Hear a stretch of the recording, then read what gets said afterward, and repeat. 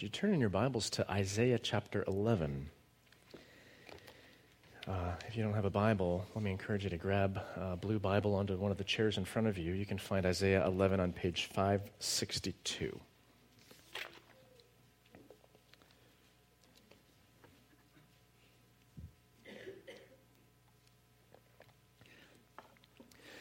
Most years, the way the calendar falls, we've hardly digested our Thanksgiving gluttonous feasts, and Advent is upon us. These four Sundays before Christmas are a time of anticipation and preparation. They anticipate from two different perspectives. First, we look backwards to Old Testament anticipation. We anticipate that miracle of Jesus' arrival as ancient Israel did. His arrival or coming being the word Advent. That's simply what the season means. Jesus came to fulfill all of God's promises.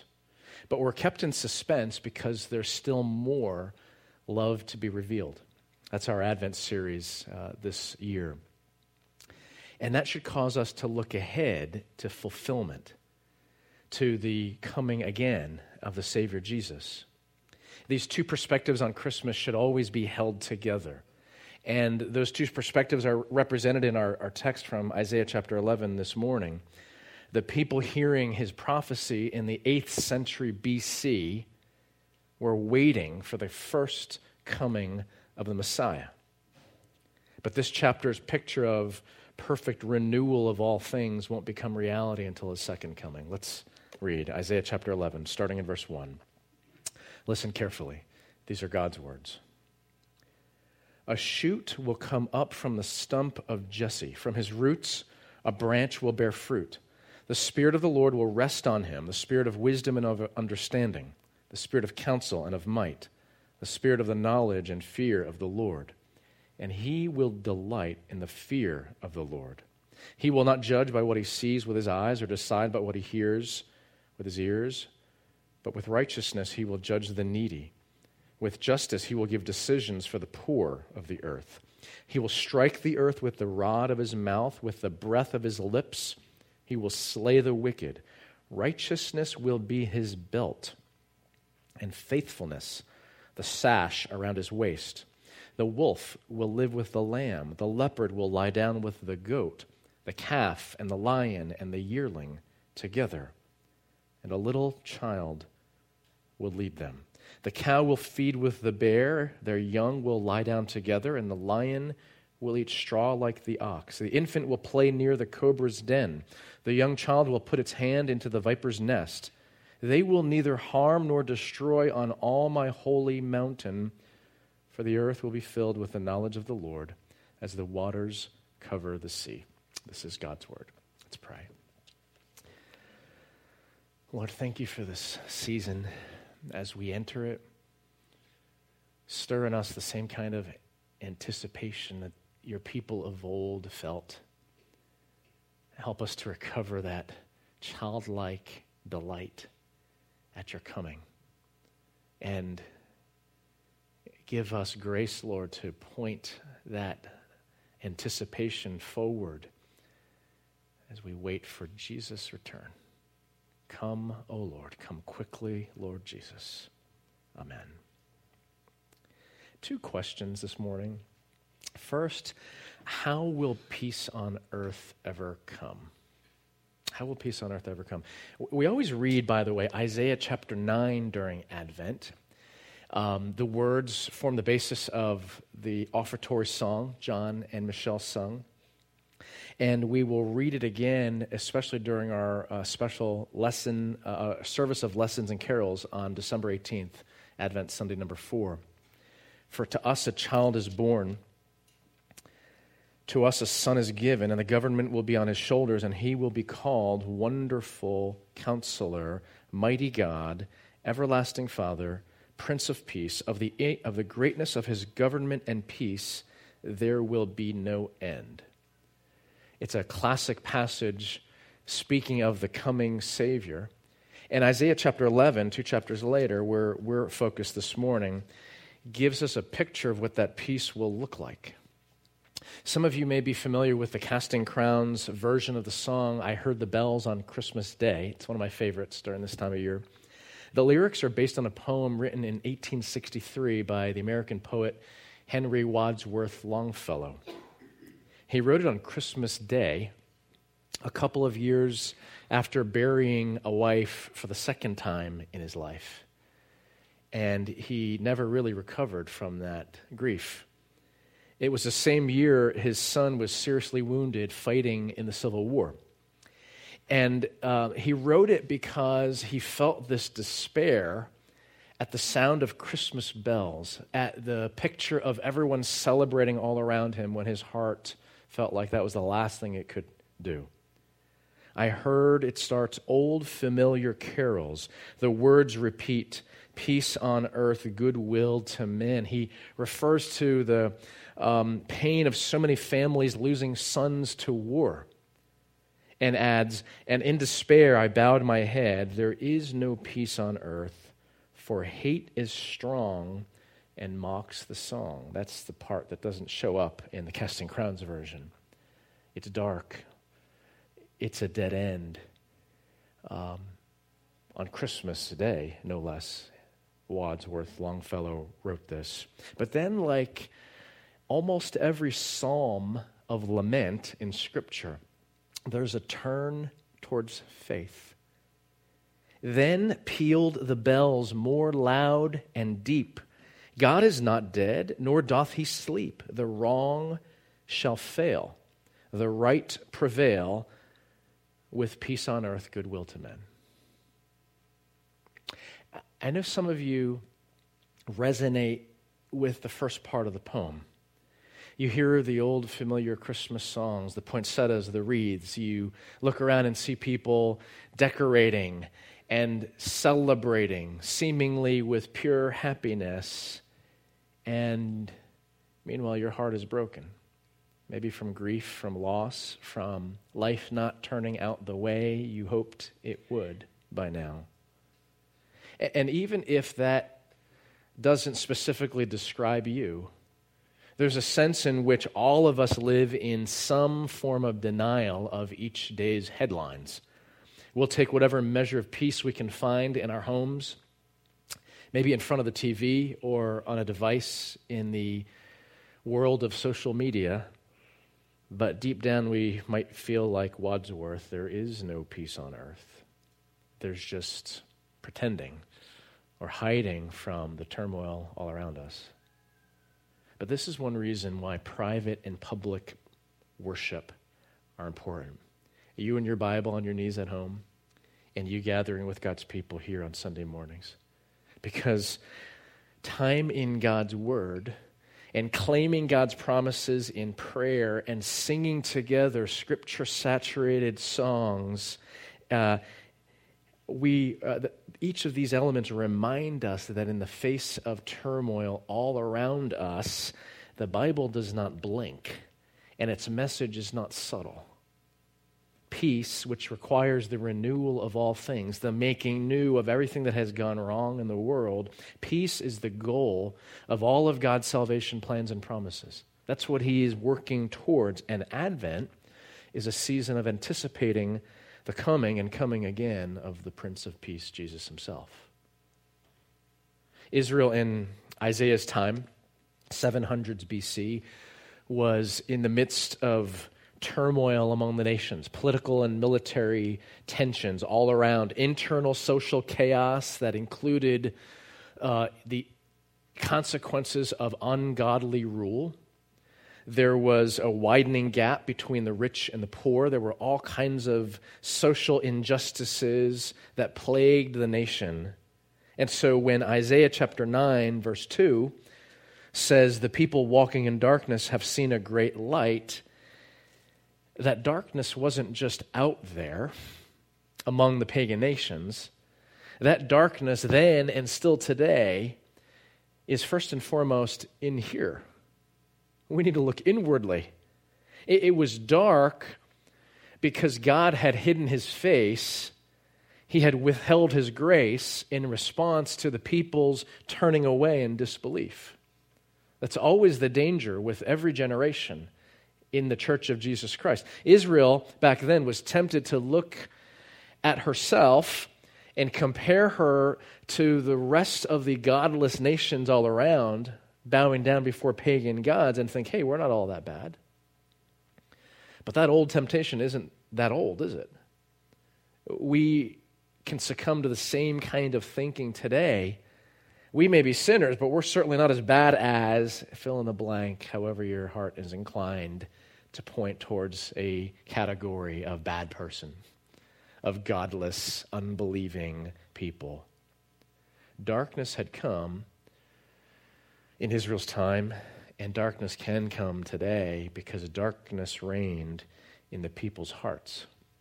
There was a time coming in Isaiah's time when all signs of life in the line of kings descended from the greatest king, David himself, would disappear. All signs of life. In so many ways, the health of the nation of Israel throughout the Old Testament determined the health of the nation.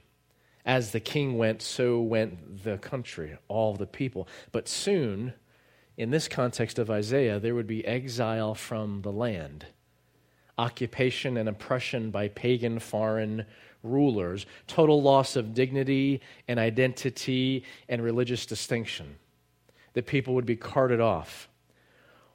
Would God abandon his promises to his people, especially the one he made in 2 Samuel chapter 7, verse 6, to David himself in the making of this covenant, where he says in verse 16, "Your house and your kingdom will endure forever before me.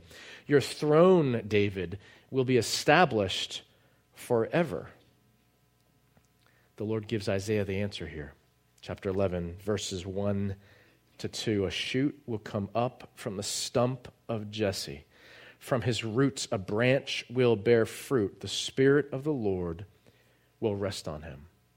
Jesse was David's father, a picture of what led to this kingly line of descendants. But it was about to end, or so it seemed. The great kingly tree cut down. But Isaiah 11 is a promise of Messiah, of new life from the near-dead family tree of King David. Israel's hope back then is the same as our hope today. Spirit-led newness of life, even in the face of seeming death. The theme should be familiar to us. Resurrection after the cross. Easter Sunday after the darkness of Good Friday. He has come. What will that peace look like? Looking ahead, even from today. Israel looked ahead in the 700s BC.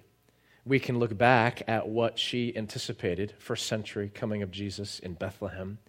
But we also need to look forward to the picture of consummation, of the completion of all of God's salvation promises. Look at this text starting in verse 4. "Righteousness and justice will prevail." And interestingly, in each of those halves of the verse, there's mention of the poor and the needy.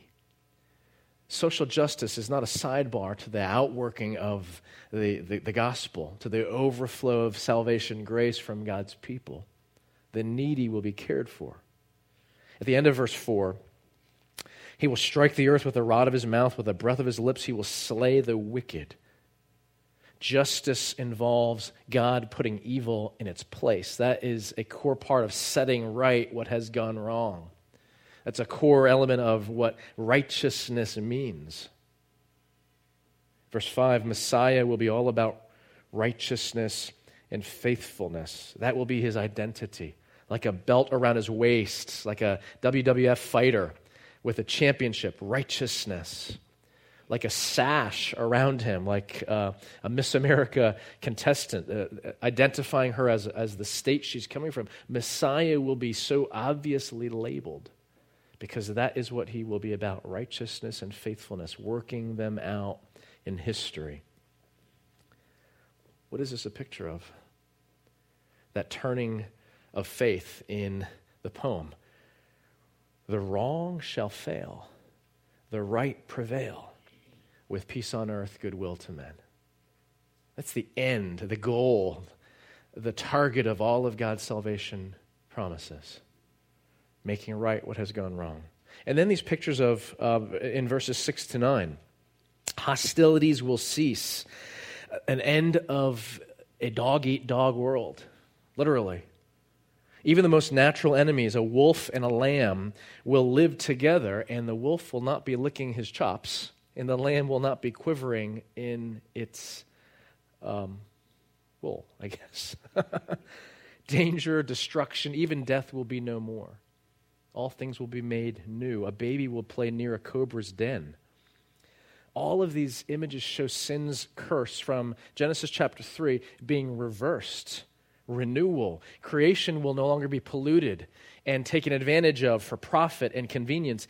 Enmity between animal and human and enmity between human and created world will cease.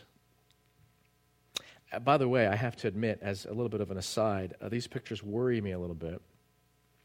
If you think of these animals, the wolf and the lion are designed to be carnivores, and I wonder, what will they eat? What will I eat in the new heavens and the new earth? Maybe some of you are not worried, but you go ahead and eat quinoa for all of eternity, not me. I don't know how it's going to work out, but I believe God is going to work this out. All of this is a picture of God setting right what has gone wrong. The making new of all things. It's a picture of righteousness and justice being satisfied, which has to involve his righteous and holy response to sin, which gave birth to death. How does he do that? Ultimately, through the one who is the shoot coming up from the stump of Jesse. Ultimately, through the Messiah, who, in the face of hopelessness and despair and darkness, showed up on earth to shine his light into darkness, to give hope, to work salvation.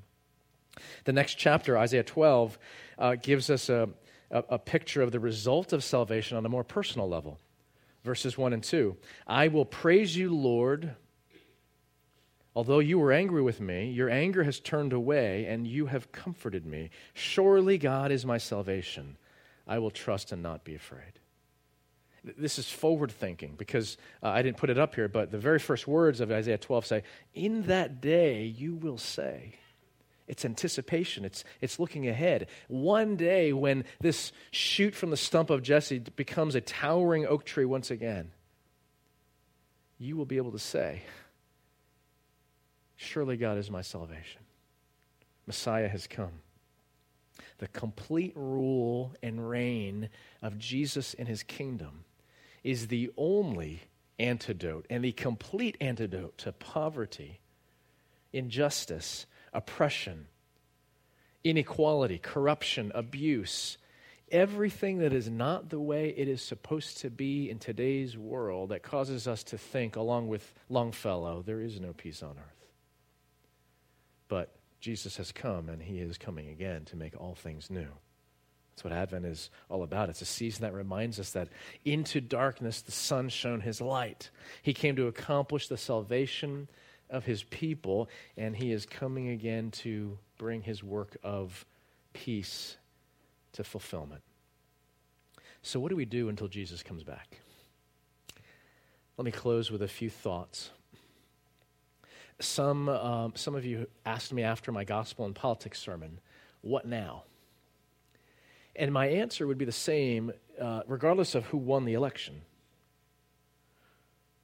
Overconfidence in victory, your side won, or despair and loss, what will we do? Either one requires a recalibration of your hope. It requires you to reconsider where you place your hope truly deserves that kind of weight of expectation. Because biblical gospel hope is centered alone on the lordship of Jesus Christ as the one who will vanquish all of our real enemies, starting with sin and death. He did that on the cross and by walking out of that tomb on the third day. All wrongs will be made right. And so God's people we who embrace that salvation by faith, we're called to do what God has designed his people to do, to look within, to deeply repent, to recognize that the darkness is not just out there, but it's here. And when we look within and then identify with desperate faith that sin and lay it at the foot of the cross, we grab hold of the deep refreshment that comes through forgiveness that was earned on the cross of Jesus Christ. Sin was paid for and sin was defeated on Good Friday and Easter Sunday. So we look in to see that depth of sin, and then we look up to find what God has provided as a solution. As Psalm 121 puts it, I lift my eyes to the mountains. Where does my help come from? My help comes from the Lord, the maker of heaven and earth. My help does not come from, don't be fooled into thinking, your help comes from a number of conservative-leaning Supreme Court justices. It's a lie. Your help doesn't come from that. Your hope is not rooted in that.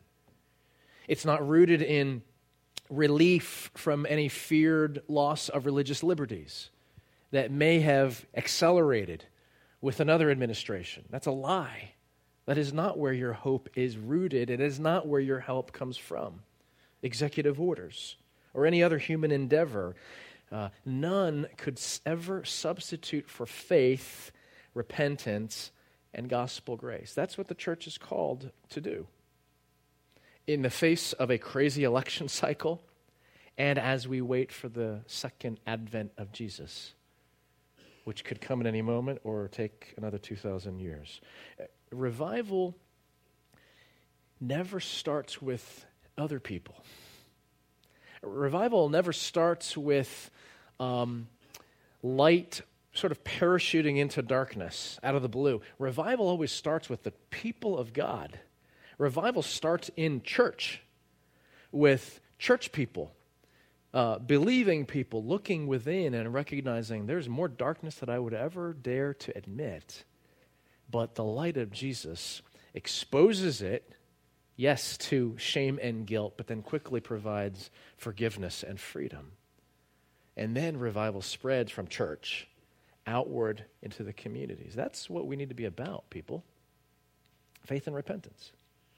Yes, prayer for our government. Yes, prayer that wrongs will be righted in this day and age, physically, relationally, tangibly. But that's not our hope.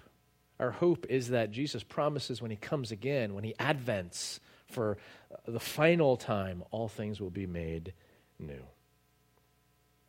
Another thought, lack of biblical hope is sin. It's sin. It's misplaced trust. It repeats the pattern of Adam and Eve in the Garden of Eden when they thought in relation to God, your promises and your love, I don't believe can fully satisfy me. I don't believe they're for my best, and so I will pursue my own path, eat the fruit, go my own way. I'll believe in my efforts or our human endeavors instead of your word. Lack of biblical hope is sin because it's misplaced trust. Whether that leads to euphoria at times, at temporary success at what you've accomplished or what others have accomplished on a human level, or whether it leads to despair at humanity's continued decline and failure, each is sin. It's misplaced. The shoot from the stump of Jesse is our only real lasting hope. Jesus has come and he's coming again. Last thought. There's a balancing act when it comes to anticipating Jesus' return. We don't waste time, and I use that term, that word waste deliberately. We don't waste time trying to figure out what signs of contemporary events mean this in Scripture so that we can predict the coming of Jesus. He's coming soon. Paul said that. He believed it. And with the Lord, a day is like 1,000 years, and 1,000 years are like a day. It's not our job to speculate. Jesus said he's coming back like a thief in the night. He said even the Son of Man does not know the hour or the day. Our calling is to be ready. and to place all of our hope in that future without avoiding, ignoring, minimizing life in the present. That's the balancing act that's very difficult.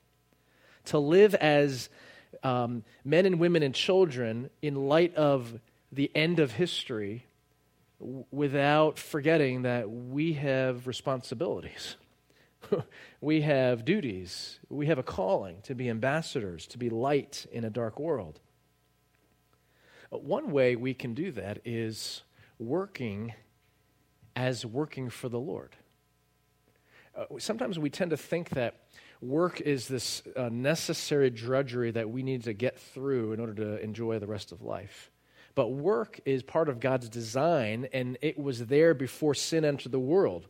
Adam was working in Genesis 1. Eve joins him. They're working, and only then did sin enter the world and cause work to become toilsome, burdensome, frustrating, inefficient. That's the fallenness of work. But work itself is good. Author Nathan Bierma says that retirement, unfortunately, creates this false distinction between what we think of as loathsome work and blissful leisure. And once you transition from all this hated stuff into retirement, then you can do what you've always wanted to do. He says that's a false distinction. Instead, quote, to work in daily hope for heaven is to see your work, paid or unpaid, for a boss, a family, a church, or a friend, as culture making in preparation for life in the heavenly city. Work is working for the Lord. Not to just bide your time, not to just keep busy, but because it has inherent value if you work for the Lord and you're culture making in preparation for life in the heavenly city. I love that phrase. And a naturally related focus flowing out of that statement is simple living. How much do we need to hear that between Black Friday and Cyber Monday? Simple living. Listen to James Twitchell, another author. He says, when we have few things, we make the next world holy. When we have plenty, we enchant the objects around us. What he means there is we make them sources of hope. We treat them as God's substitutes, as idols. We enchant the objects around us. What is so special about the next world? It promises peace, harmony, everything right, perfect relationships, no death, pain, destruction. The Bible doesn't tell us when, but it very clearly tells us who and how. Jesus, the Son, came in humility, born in a manger. But when he comes again, his second advent, he will come in glory and power. The Father will give him all power to accomplish his will, and he will wield that power against all of his enemies. Everything that sin is and everything that sin does to bring complete victory and resurrection glory and the making new of all things. Christ has come. Christ is risen. Christ will come again. Let's pray. Lord Jesus, this season is so unique because it causes us to look backwards. It also causes us to look forward. We have the richness of both perspectives because of your word. And we ask, Lord, that you would help us to capture ancient Israel's sense of longing and anticipation, and that we would focus that now at Jesus' return. Come, Lord Jesus, come quickly. Give us grace to say and believe that we would rather have you, Lord Jesus, than silver or gold. Give us grace to trust in you, to love you well, to surrender all to you, our hope, our treasure, our all in all. We pray this in Jesus' name. Amen.